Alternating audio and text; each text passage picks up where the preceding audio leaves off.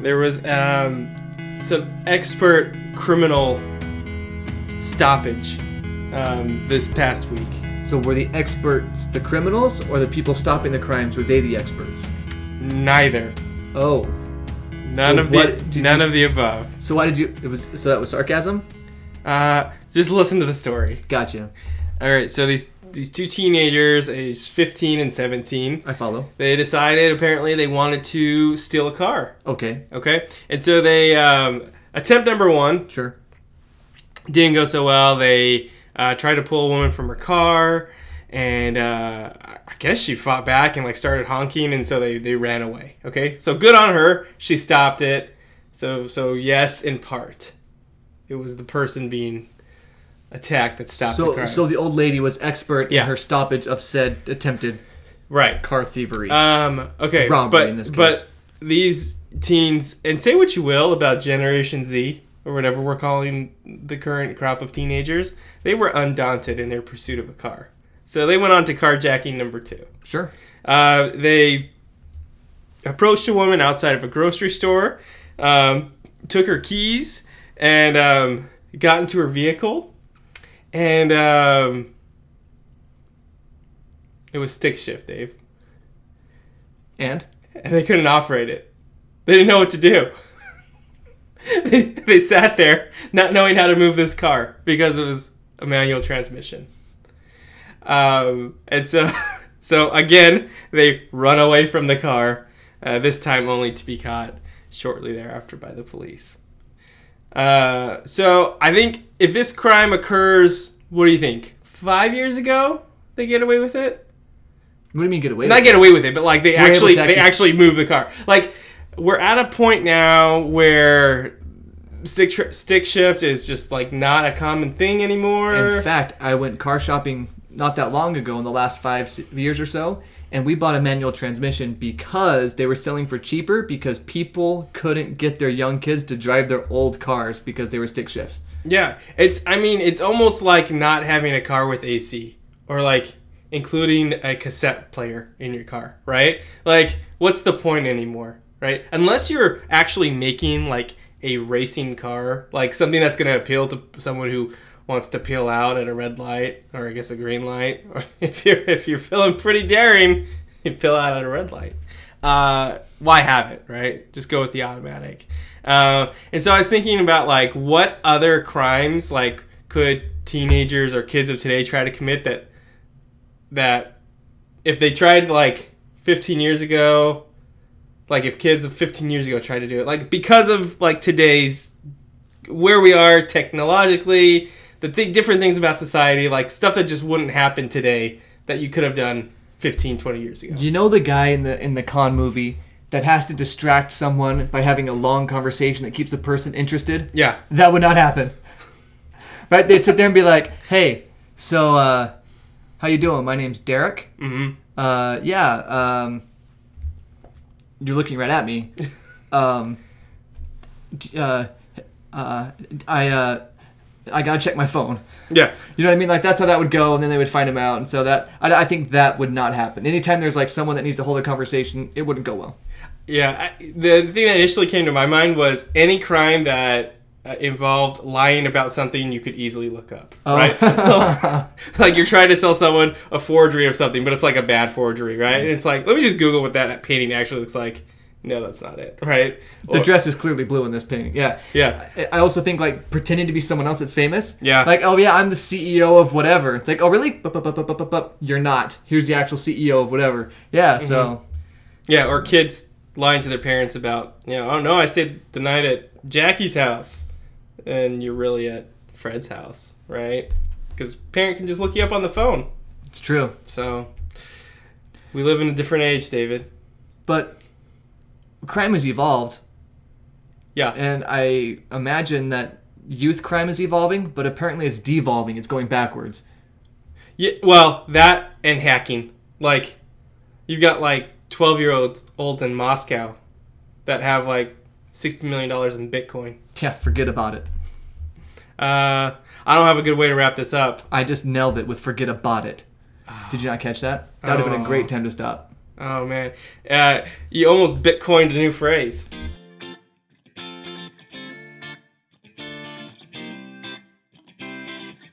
This is Subjectively Correct Sports, the only show featuring David Henderson and Anthony Montague talking about sports, among other things like how kids can't drive stick shifts anymore. You know, Pierce Brosnan couldn't do stick shifts anymore either. Anymore. Pierce Brosnan, the guy who played 007, like the coolest, most debonair guy in the world, he couldn't drive a stick shift.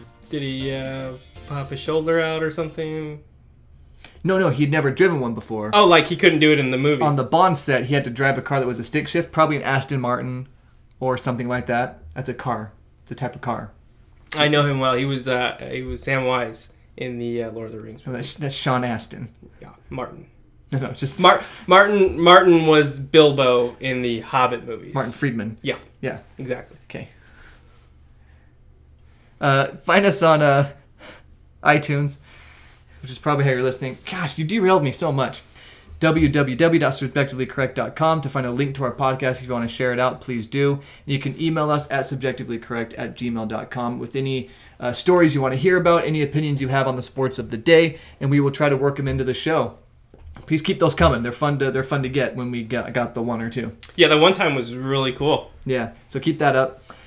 Don't feel bad if something in sports happened a while ago that you want us to talk about. As you can tell, space and time don't matter to us. All right? I don't know how to respond to that. There's nothing to respond to. I said it all.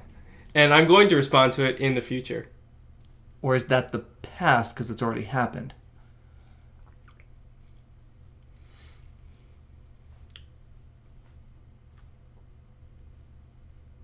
Anyway, Antonio Brown. Yeah, Steeler. Big Steeler, Antonio Brown. Huge wide receiver for the Steelers, and we talked about how they'd be foolish to get rid of him and how important he is on their team, and long future, 3 more years under contract with the Steelers. Big Ben's number one target. So what's up with this Steeler Antonio Brown? My big takeaway from this whole situation, okay. I assume everyone listening knows a little bit about what's going on. Okay? Because, I mean, they're listening to a sports show. He dyed his hair. Yeah, his mustache it's just terrible.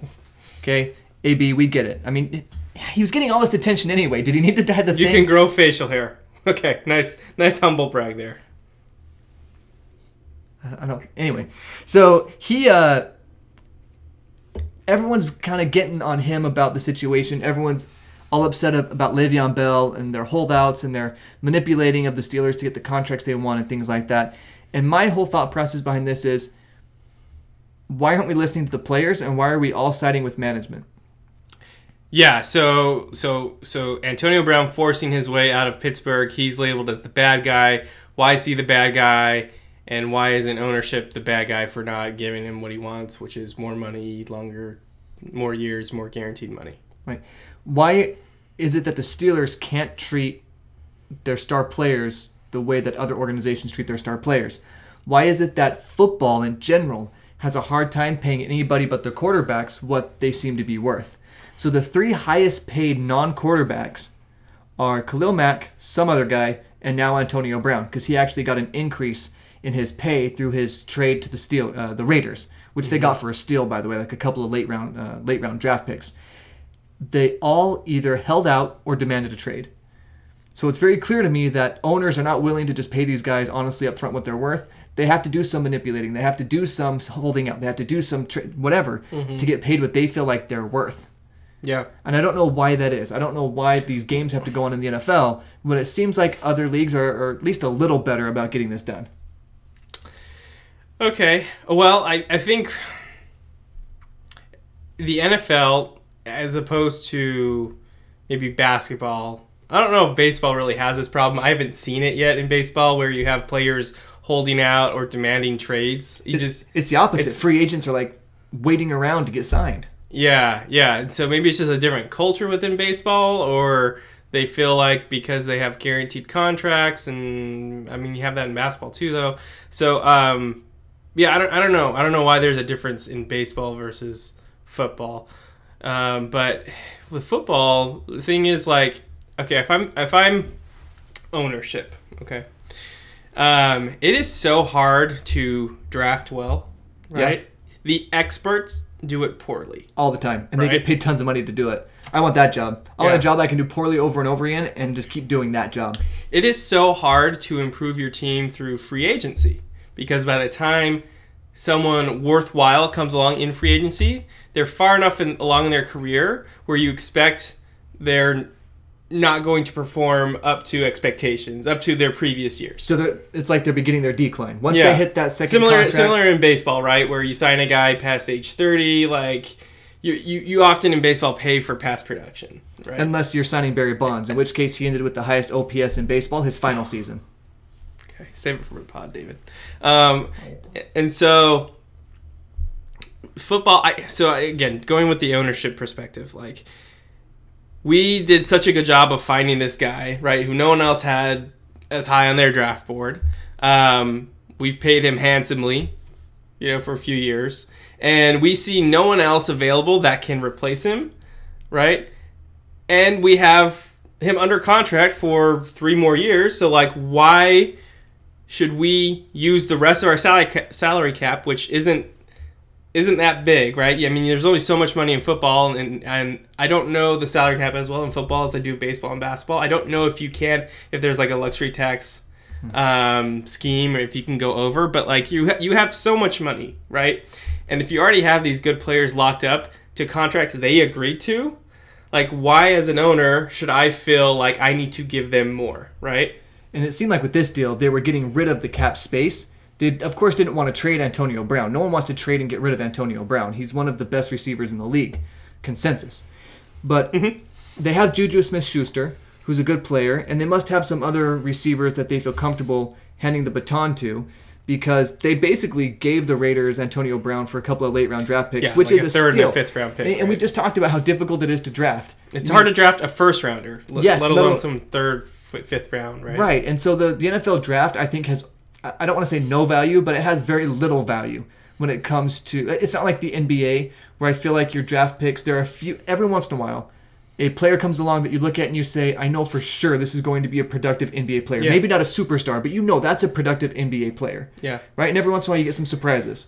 But I think in football, it's the opposite, where every once in a while you see someone, very rarely, you see a player where you're like, okay, this is going to be a great football player, and they end up being a great football player. Mm-hmm. You know what I mean? So I feel like draft picks in the NFL are not worth very much, and the Raiders gave away 2 draft picks that give them almost nothing for a guaranteed bona fide Pro Bowl high-quality wide receiver right away. Yeah. You do wonder if the Steelers are just extremely confident in their ability to develop another wide receiver, because they've done it with Juju, they've done it with Antonio Brown, they did it with Santonio Holmes, right? Former Super Bowl MVP. So they have a history of putting star wide receivers around Ben Roethlisberger, and people who wouldn't necessarily have been like highly touted coming out of college, or touted to the degree that they're celebrated in the NFL, right? My big concern now is the Steelers are siding with the wrong dude. So Antonio Brown, in the prime of his career, ready to produce and going to continue to produce. Last 6 seasons, he had 1,200 receiving yards or more. Yeah. Ben Roethlisberger is on a decline, and it's only going to get steeper each year. Yeah, he's the same draft class. You think of him sometimes as a younger guy. He's not. But he's the same draft class as Eli Manning and Phil Rivers. Yes. So what's our nickname for Phil Rivers? Old Phil. Old Phil. For a reason. Because he looks like he looks Leadfoot like his Eli name should be Old Phil. And so Ben Roethlisberger, they're siding with him, and he's basically Joe Flacco, a quarterback who got some Super Bowl and playoff success, but who is not the quarterback he used to be and cannot produce like he used to. Yeah. Because he's getting older, because he's losing a step. I mean, he's not Tom Brady. No one is. But he's being treated like he is Tom Brady. Forget all these other players. We have Ben Roethlisberger and the 52 kids. That is not a situation I would want to be in, and it's very clear that a lot of the players on the Steelers don't want to be in that situation. But the Steelers sided. The Steelers sided it. The Steelers sided. Yep. With the wrong player. They went with the aging quarterback instead of the receiver in his prime. I don't understand that move at all. I guess if you felt like you had the choice of one or the other, right? If you felt like a relationship couldn't be mended, like you had to either say we only have one on our roster, but I don't think that was the case, right? But if you only keep one, do you keep, even though he's aging, a guy who's still a top, what do you think, 15 18 Maybe. I don't know. quarterback in the league. Yeah. When he's healthy, I had him on my fantasy team. He did pretty well for me this past year. Well, who's he throwing to? Again, who's he throwing to? Yeah, exactly. But Well, okay. is it easier to develop a wide receiver or a franchise quarterback? I understand what you're going at Yeah. here. The quarterback position is much harder to find a quality player that's going to be a good player for a long time. Yeah. That's very clear right now in the league, where Nick Foles is getting paid tons of money. Nick Foles got paid. Yes, he did. And no state taxes in Florida, which is something you pointed out to That's me, right. right? So 50-something million guaranteed. Woo! Oh boy. But I understand what you're saying. Good wide receivers can literally turn back the clock for quarterbacks. Randy Moss did it for Tom Brady. Larry Fitzgerald has been doing that for quarterbacks since he got into the league. Yeah. Okay? Matthew Stafford, Megatron goes away, Calvin Johnson goes away, and Matthew Stafford disappears as a quality quarterback. There were conversations about him being in a top 5 type tier of quarterback when he had Calvin Johnson. Calvin Johnson goes, and so does Matthew Stafford.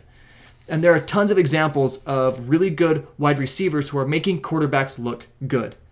Okay? So with Antonio Brown gone, luckily there are some other quality wide receivers like Juju Smith-Schuster still there with the Steelers, but I would not be surprised if Ben Roethlisberger, we start really seeing his age and he starts dropping off right now because he doesn't have that Antonio Brown effect to keep him safe and warm. Yeah.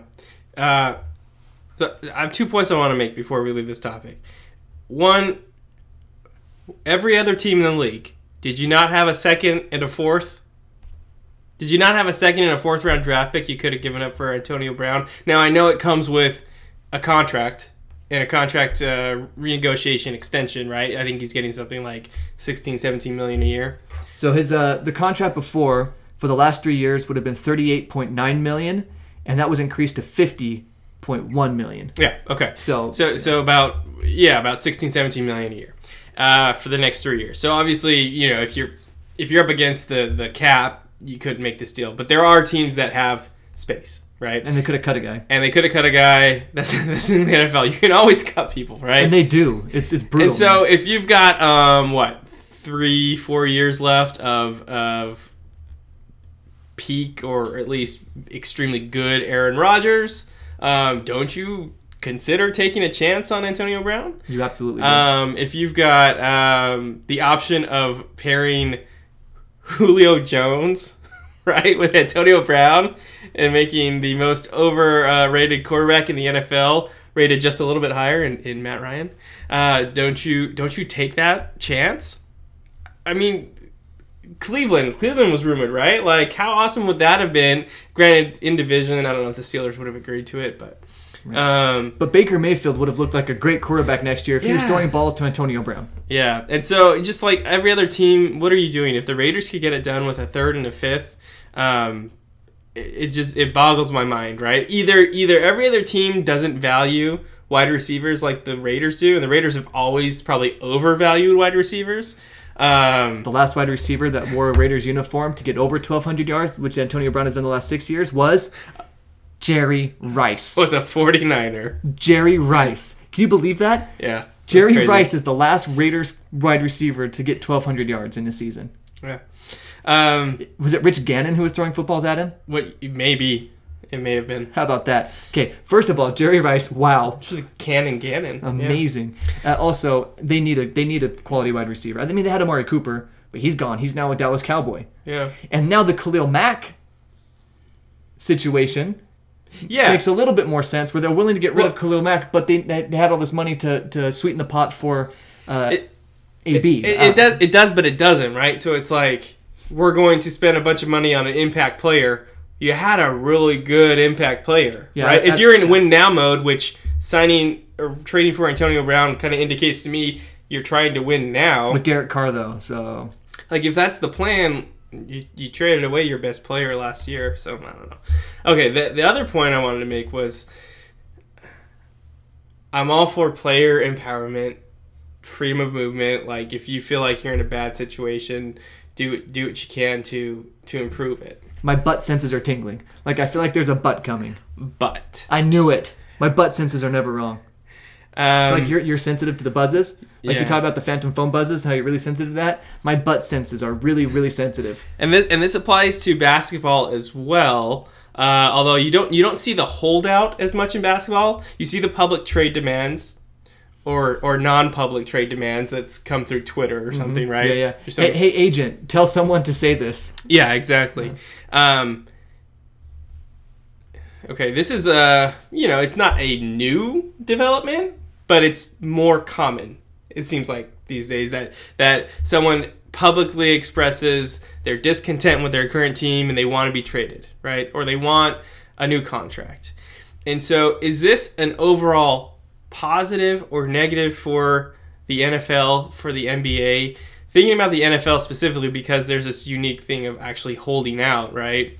And I think you can do that in the NFL because you just preserve your career a little bit longer, right? Whereas in basketball, the careers tend to be longer. The careers are longer, and so and you don't have as much risk of injury, like career-threatening injury, right? So, but is this good or bad for the league? And I come down on it's unsustainable. Like there has to be a correction at some point with a collective bargaining agreement that the players are happy with, but also like severely penalizes them for this type of behavior. Because if you're in ownership, or you're not in ownership, but if you're a GM, like how could you possibly put a roster together if it becomes the norm that, I feel like I'm worth $1 million more, I'm going to hold out, right? Like your team is just in upheaval every offseason. Now it's not the case yet, right? There's a handful of cases every year, right? But if it becomes more and more the norm, does it start to put off fans, right? Especially small market teams, I think it will, in basketball at least. That's where you have these players holding out or requesting trades. And it's a kind of a mishmash of ideas here, but I'm just thinking like overall, I think the optics and I'm not saying the players are in the wrong for wanting to do this, but the overall effect, is it bad? Is it good? I lean towards bad just because I throw my hands up sometimes like, wow, you're making so much money already. Like, what happened to honoring your commitment, right? Like, if you felt like you were worth $5 million more a year 3 years ago, like, why didn't you hold out then? Like, in the middle of a contract, I guess my feeling is fulfill your commitment, right? Yeah, and that goes both ways. I feel like maybe a lot of these players feel like their teams aren't fulfilling their part of the commitments they've made to the player. And there's so much going on behind the scenes that we don't know about, so it's really hard to make judgments on this kind of stuff. It really is. But I think the market will correct itself eventually, whether that's through collective bargaining or whatever they do. The market will eventually correct itself, and the sides will be happy eventually, because there's just too much money going into the NFL for people to not be happy by the end of it. And I'm talking people that want the money, right? So there'll be people that aren't happy with their team. There'll be players that aren't happy with their coach. That'll always happen. Always. It happens in every workplace. Yeah. But I think over time, the market will correct itself.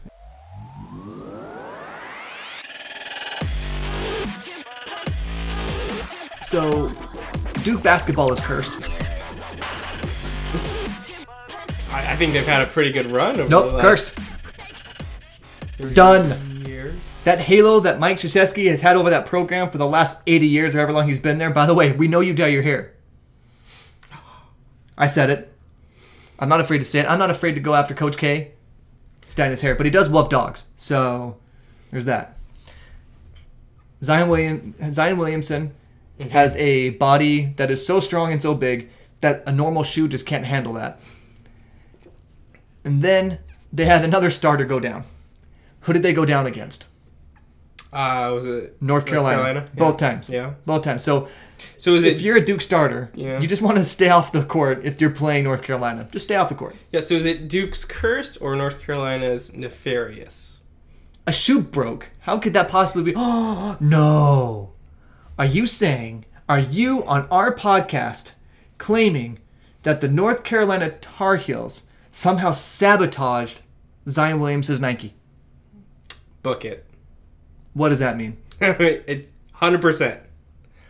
100%. 100%. 100%. Sorry, what was that last one? 100%. Okay, so I'm glad. Fact. Okay. Yes. Oh, No. okay. There. Yes. The North Carolina Tar Heels are engaging in super illegal behavior, tampering with equipment, causing Duke players to, because they obviously couldn't beat them, right? I mean, they had the top 3 freshmen in the country. It's There's true. no way that Duke should ever lose to North Carolina this season, right? And so, if you're a competitive guy, like what's his face over at North Carolina, Roy Williams. yes, that one. You slip a guy $20, a tractor, whatever it takes. An oil well. Have someone. I'm sorry, that's a Texas football thing. Cut a That's few my bad. stitches on a shoe, right? You cut a stitch? He paid a guy to cut a stitch? Got a stitch. Yeah, that's right. So I'm just saying. Okay, I don't have any sources. I don't have any reliable sources. I know what's going on here. You're reading a book. One of the major plot points early in this book, which is a book that I have also read, Yes. is an investigation into a saddle that appears to have been cut in order to make it look like an accidental fall by a leading member of the society, so make it look like an accident for that leader, that king, to die. Yeah, and then later a railing was cut that this particular person leans against frequently, and they fell. They survived, but I've got sabotage on the brain, David. Yes, you do. I think that's what's going on here. So ignore everything Anthony's talking about. He's really into this book, and my goodness, this book, am I right? It's a great book. Shout out Brandon Sanderson. Yeah. That dude can write. But it's just a weird thing. It's just a weird thing that's happening. This is a disappointing Duke season. Is it? Because of the injuries? Because of the injuries. Gotcha. Because, you can't... The unrealized potential, right? Right. Super hyped coming into the season, top 3 freshmen in the country, and they 2 are down right now. Dang near lived up to the hype, too. Yeah, I mean, Zion Williamson's probably going to win Player of the Year. I think he won ACC Player of the Year already, and he'll probably win NCAA Player of the Year, even missing a good portion of the season. Now, he may not be the best college basketball player right now, but I think he's the most NBA-ready college basketball player, right? Sure. A lot of that is because he's a man-child. Have we checked his birth certificate? Let's not go there. Okay. Let's transition over to the NBA.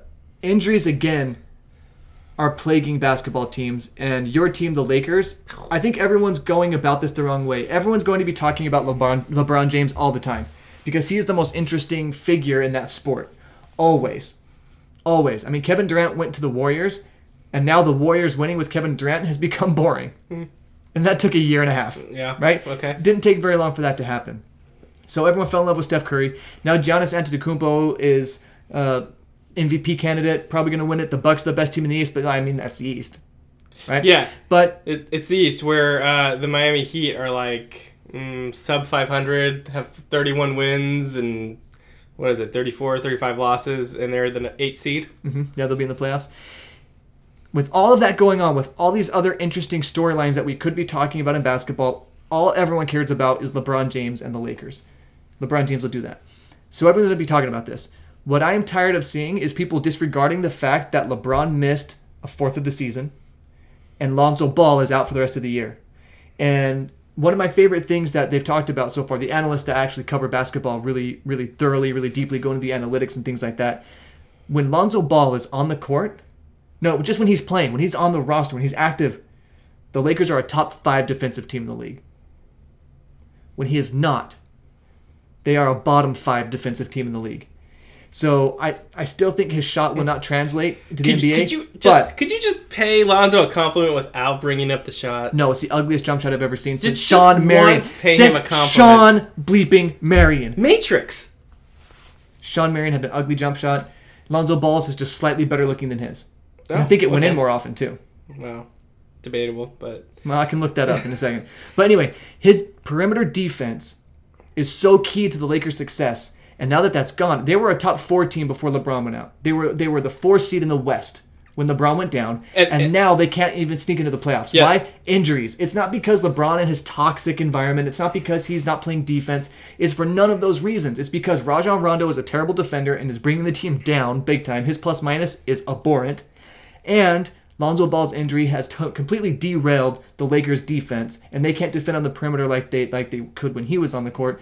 So that's what the narrative should be, but for some reason we're blaming LeBron not playing defense, and we're blaming this idea that he has some toxic environment to work with, everyone wanted to get traded, whatever. Those aren't the reasons at all. The actual basketball reasons are easy to see if you just dig beyond the soap opera of it all. But the fans don't want that information. They want the soap opera.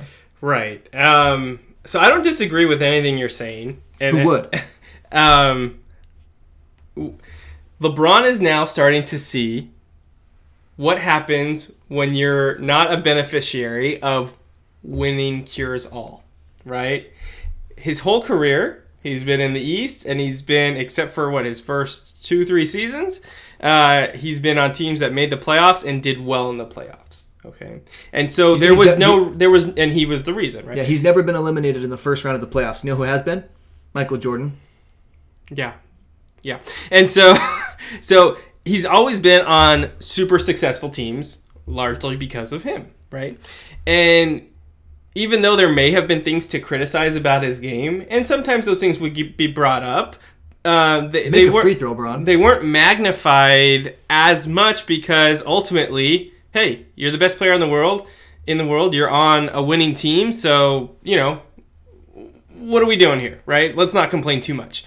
But now, okay, there's not a whole lot of winning going on in LA, okay, and when you can't talk about the winning, you start to focus on the negative, right? And it's the first time in LeBron's career that, because he gets a pass the first few seasons, it's the first time in his career he's on a bad team, and so all of the warts are there for everyone to see. And there's not many in his game, right? But are you talking about warts in LeBron's game? Because I was thinking the warts were like Michael Beasley and Rajon Rondo. Well, no, Rajon Rondo. There's that too. There's the Lakers warts, but then there's specifically LeBron's warts, right? Rajon Rondo Rousey. And so he's not benefiting from being on a winning team anymore, right? And I think that's part of what's going on here. The other thing is, yes, injuries have definitely derailed the season. They're the major reason the Lakers are out of the playoffs right now. And you look at up until Christmas Day, they were, like you said, a top 4 seed in the West, and that was including the early part of the season where they didn't know how to play together, right? They were outpacing their expectations by a bunch. Yeah. By a bunch. Yeah. And then LeBron goes down, and then Lonzo goes down. I think the combo of Lonzo, Brandon Ingram, and LeBron have played in like 10 games together this season. That is why they're not in the playoffs this year. That's the only reason. Injuries. Yeah. And so you can criticize Luke and his rotations. Sure. They're not that great. The scheme isn't that great overall. You mean the guy who coached the Warriors to that prolific run? Right. Isn't that good of a coach? You can criticize Magic and Rob Pelinka for putting together this sometimes head-scratching roster and making weird moves in the middle of the season, like trading away a promising young center for a rental. This team was never about winning. Yeah, it wasn't about winning this year. LeBron helped this team outplay their expectations, and then injuries derailed that. Mm-hmm. That's what happened. And so there are things you can criticize, right? You can criticize that they didn't re-sign Julius Randle, who's having an awesome year. In Brooklyn, right? No, he in New Orleans. Oh, yeah, they traded away D'Angelo Russell. Okay, that's what I'm thinking. They've traded him away 2 off seasons ago to open up cap space for LeBron, and then hopefully one more superstar free agent. And so what I will say is that Magic and Pelinka will be on the hook if after this offseason another star doesn't come to the Lakers, right? If they traded away and did not re-sign young talent that's excelling in on other teams with the promise that they were going to bring in at least two superstars, and they don't deliver on that, then sure, there should be blame that goes to the front office. But for right now, I completely agree. It's the injuries. But for the injuries, we'd be talking about, does LA have what it takes to take down a Houston or Denver or the Warriors, right? Can LeBron, activate playoff mode right now? So I'm not, as a Lakers fan, I'm not super concerned. I'm concerned for July.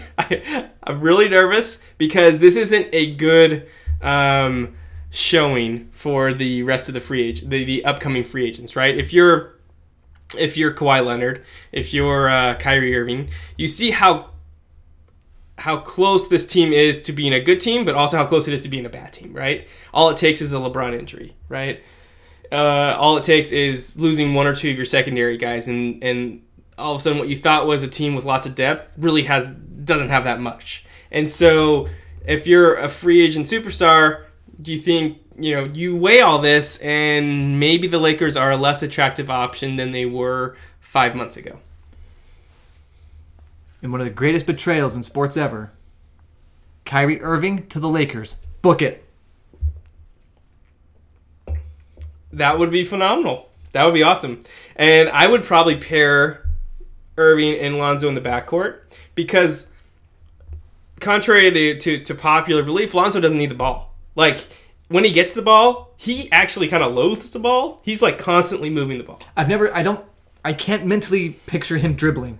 Yeah. You know what I mean? And that's weird. If he dribbles, it's usually like to the basket. Yeah. Like it's just a quick decision. He's a fun basketball player to watch. Fortunately, we focus a lot on the bad aspects of his game, like his jump shot. The positives far outweigh those, and the numbers show that. And they do. Like I said, I knew his shot was going to translate, but he is a very serviceable NBA starter. Yeah, and in his second year, he hasn't even played a full season worth of games yet in the 2 years he's played. That's going to be something to watch. Is he injury prone? Like, you can say the two injuries he's had that have taken him out of last season and this season are kind of fluke things, right? But we'll see. If this keeps up every year, then you reevaluate. Will he be back? Will he ever play another Laker game again? Is he going to get traded this offseason for Anthony Davis, right? Or some other superstar? So as has been the case for the Lakers over the last few years, the most exciting season for them is the offseason. They're the kings of the offseason. They're the reigning champions of the offseason. They are. Hopefully that continues. At least one more. What else? That's all I got to say about that. That's all. So we're coming into the final stretch. Playoffs start in April. I mean, it's like you've got your 5 teams in my mind, maybe 6, that can actually win the title. Magic, Pistons, Suns. Not the title for Zion. My bad. The title that happens in June. The NBA championship. Gotcha. The Larry O'Brien trophy. Kind of the secondary trophy. That's right. Because Zion Williamson is the actual, I think the teams everyone's that are trying for Zion. The Knicks are taking. They tank well, but the Suns, they just beat. Who did they just beat? The Warriors. They beat the Warriors. What are you doing, Suns? That's what happens when you ask a bunch of young guys to tank. Right? Oh yeah, they're trying to win. They don't know how to lose. No, they don't. What you do is you get your stats right, and then you figure Devin Booker would know exactly how to do that. Yeah. Also, but if you're the coaching staff, you know when to pull those guys. Right. Like the Lakers, they're putting LeBron on a minutes restriction. Of course. They shut down, even though Lonzo may be able to come back, he's shut down. Brandon Ingram, he's shut down. Kyle Kuzma, he hasn't played in a couple of games. And they signed, they're signing guys from the South Bay Lakers, their G League affiliate, to 10-day contracts to finish out this season. So they are very much in let's improve our odds at getting a higher draft pick that we can probably couple with a couple of our young guys for a superstar. I'm very sad that I may have watched Brandon Ingram, Kyle Kuzma, Lonzo Ball all play their last game as a Laker. I'm horrified at that prospect because I like these guys so much and I'm so invested in them and their career. If it returns Anthony Davis and someone else, okay, like I can live with that. But it's, you as a fan, you think I'm going to be able to spend the next 10, 15 years with these guys, And so to have that now uncertainty, and it's hard because I still follow like Julius Randle. I never was really attached to D'Angelo. Never really liked him as a player, to be honest. But I loved Russell last year. Sad he's a Pelican. And so I don't know. I'm going through a little bit of fear and trepidation as a Lakers fan, not knowing what this team's going to look like. If you're a basketball fan, though, just generally you like basketball, there's a lot of fun, interesting things going on in basketball. We just don't have the time to cover it all in this podcast. But the East will be interesting to see who comes out of the East. Stan Van Gundy has said that he thinks the NBA champion this year will come out of the Eastern Conference. I don't know Stan Van Gundy, but I'm concerned for Stan Van Gundy. What, Bucks or Raptors, right? I mean, those are the only... They say the Celtics, but they're underperforming. Celtics are like a 5th seed right now. The 76ers, once they get into the playoffs and they shrink that rotation down to 7 guys, and Simmons and Embiid and those guys, they're not playing back-to-backs. They'll get more minutes. When Butler's out there getting more minutes and playing hard every night, the Sixers are going to be really dangerous. Yeah. So I guess that's what he's thinking. He's thinking playoff basketball is very different from regular season basketball for the reasons I just mentioned. Less travel, no back-to-backs, that kind of stuff. So you're going to see very different teams in the East in the playoffs, but Stan, I don't think that's going to happen, bud.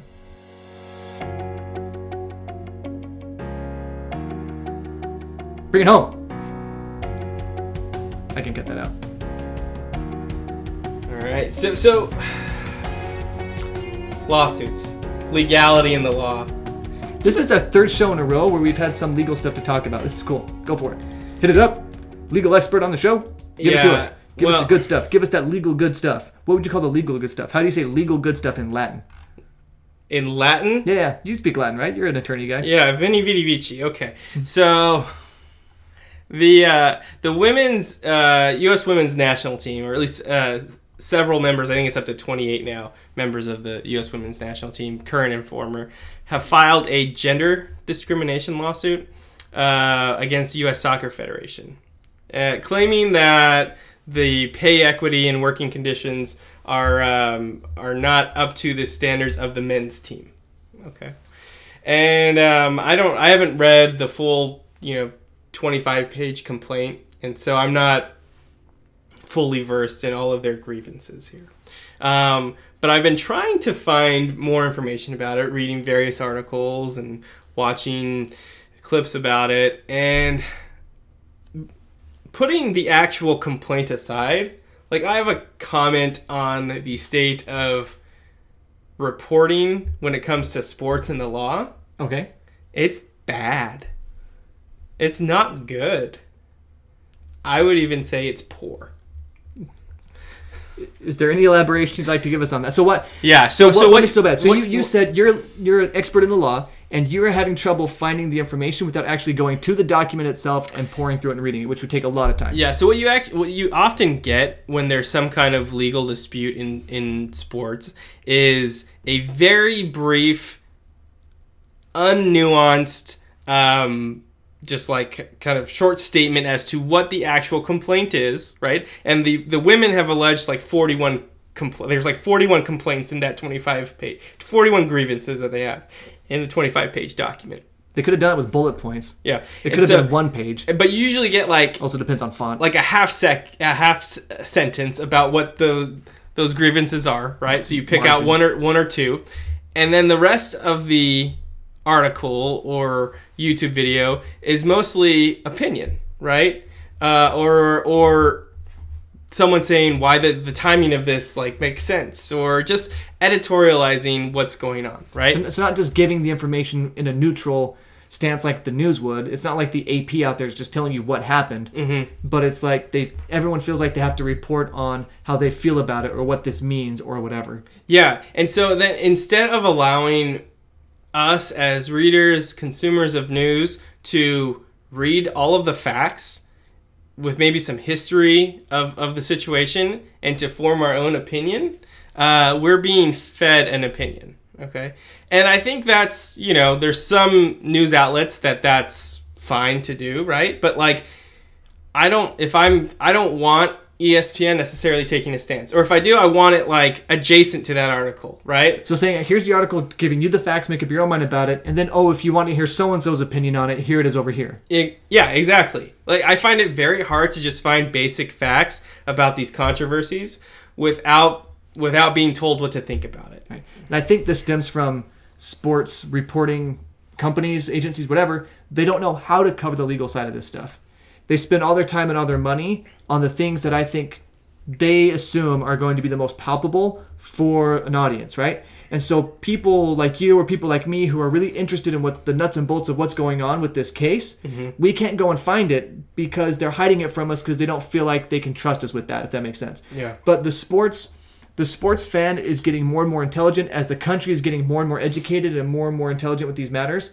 We can understand as a whole. sports fans can understand this contract talk. We've been hearing contract talk for years and years between players and leagues and all this stuff, CBAs. We're a more intelligent, more informed fan base than we've ever been when it comes to sports. So I feel like it's time for that type of information to be available for the common sports fan, because I feel like we're ready for it intellectually. Yeah. And what you often have is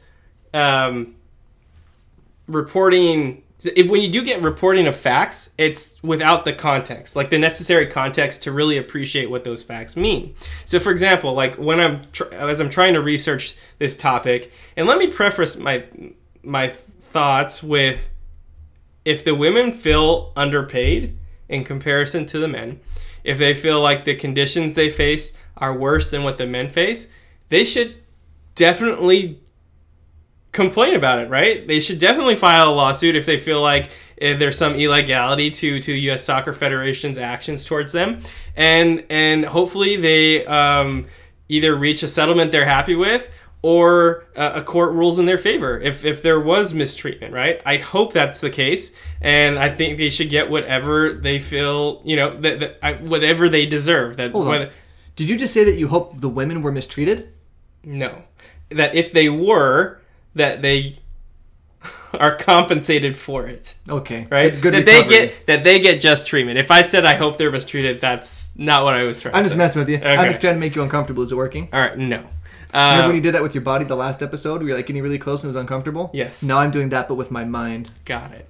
But okay, so let's just take one article I started reading, right? And they talk about how, like, a history of unequal pay, comparing the men's game to the women's game for the soccer, right? And they point out from a couple World Cups ago, when the women won in 2011 in Japan, I think it was, the women's team got to share a pot of $2 million. Okay, and that's like a negotiated amount or percentage of the overall revenue from the World Cup, Women's World Cup. So that's basically the champion's cut of whatever revenue FIFA made from the tournament. Yes, this is like a predetermined amount before the tournament starts. You know, if you make it to this round, you're going to get this much. In percentages, right? A percentage, yes. And for the women, I think it was like 13% of the total revenue that they would get. And then the men, for a year earlier in the 2000s, so the women got $2 million to share. For winning. For winning. The men, the Germans won that year in 2010. They got $35 million. Okay. And in comparison, the U.S. men in 2010 lost in the round of 16, right? So what's that, 3-4 rounds prior to the final? The men's team, the U.S. men's team, got $8 million that year. So they got 4 times the amount that the women got, and the women advanced and won the final, and the men lost in the round of 16. So yes, if you get just those facts, then it looks real bad. It looks very bad. All right, but you do a little bit more digging, and you find out, for these 2 World Cups, the TV, the rating, the amount of people watching the Women's World Cup final was something like 25 million people, right? That's a lot of people. When you compare it to the men, it's something like 188 million. It's a lot more. All right, and so it's a lot more nuanced than we're being paid less, than one side's being paid less than the other, and the women are making something like 13% of the overall take. The men are making 9%. So they're actually making a higher percentage. So this comes down to a revenue issue. At least on the compensation side. There's other grievances. Right. But when it comes to the money, which is what everyone's going to fixate on, because that's the easiest thing to report and the easiest thing to consume, is the dollar signs. And this is the FIFA portion, right? Right. This is not what like their salaries or anything like that. This is not what they make for like playing for the US team, right? This is in addition to that. Right. So just like in the WNBA and the NBA, WNBA players I don't think will ever get paid like NBA players, because the NBA brings in so much more money than the WNBA does. So even though collectively bargained, they might make a bigger percentage like the women's team does in the United States in soccer, the women make a higher percentage than the men would. But they're bringing in the men's game brings in so much more money that even if having a higher percentage on the women's side, you're not bringing in as much money. It's a revenue issue in this case. And like you said, that's a nuance and that's a detail that most people aren't reporting and most people aren't getting. Yeah. And so when your story is filled with cliches and headlines and emotion and opinion, you do a disservice to the reader to form an educated opinion. And I think there are real issues that should be discussed. But when we focus on the non-issues or the issues that really aren't really things we can't really solve, like you can't just make more money appear, right? Then you do a disservice to the reader, but you also do a disservice to the players, right? And to the leagues and to the people operating the leagues. And so I just think there needs to be a higher level of reporting. Less opinion-based and more fact-based. Yeah, I think that would be a good step in the right direction. As I started saying that, I realized I didn't have anywhere else to go, and I am now just talking to fill the dead space that I created myself. And I feel bad about that. Dun dun. Yeah, stop the segment whenever. Do we have a gavel sound we can make? Something. I mean, the sound of you stopping the recording would be great. Click.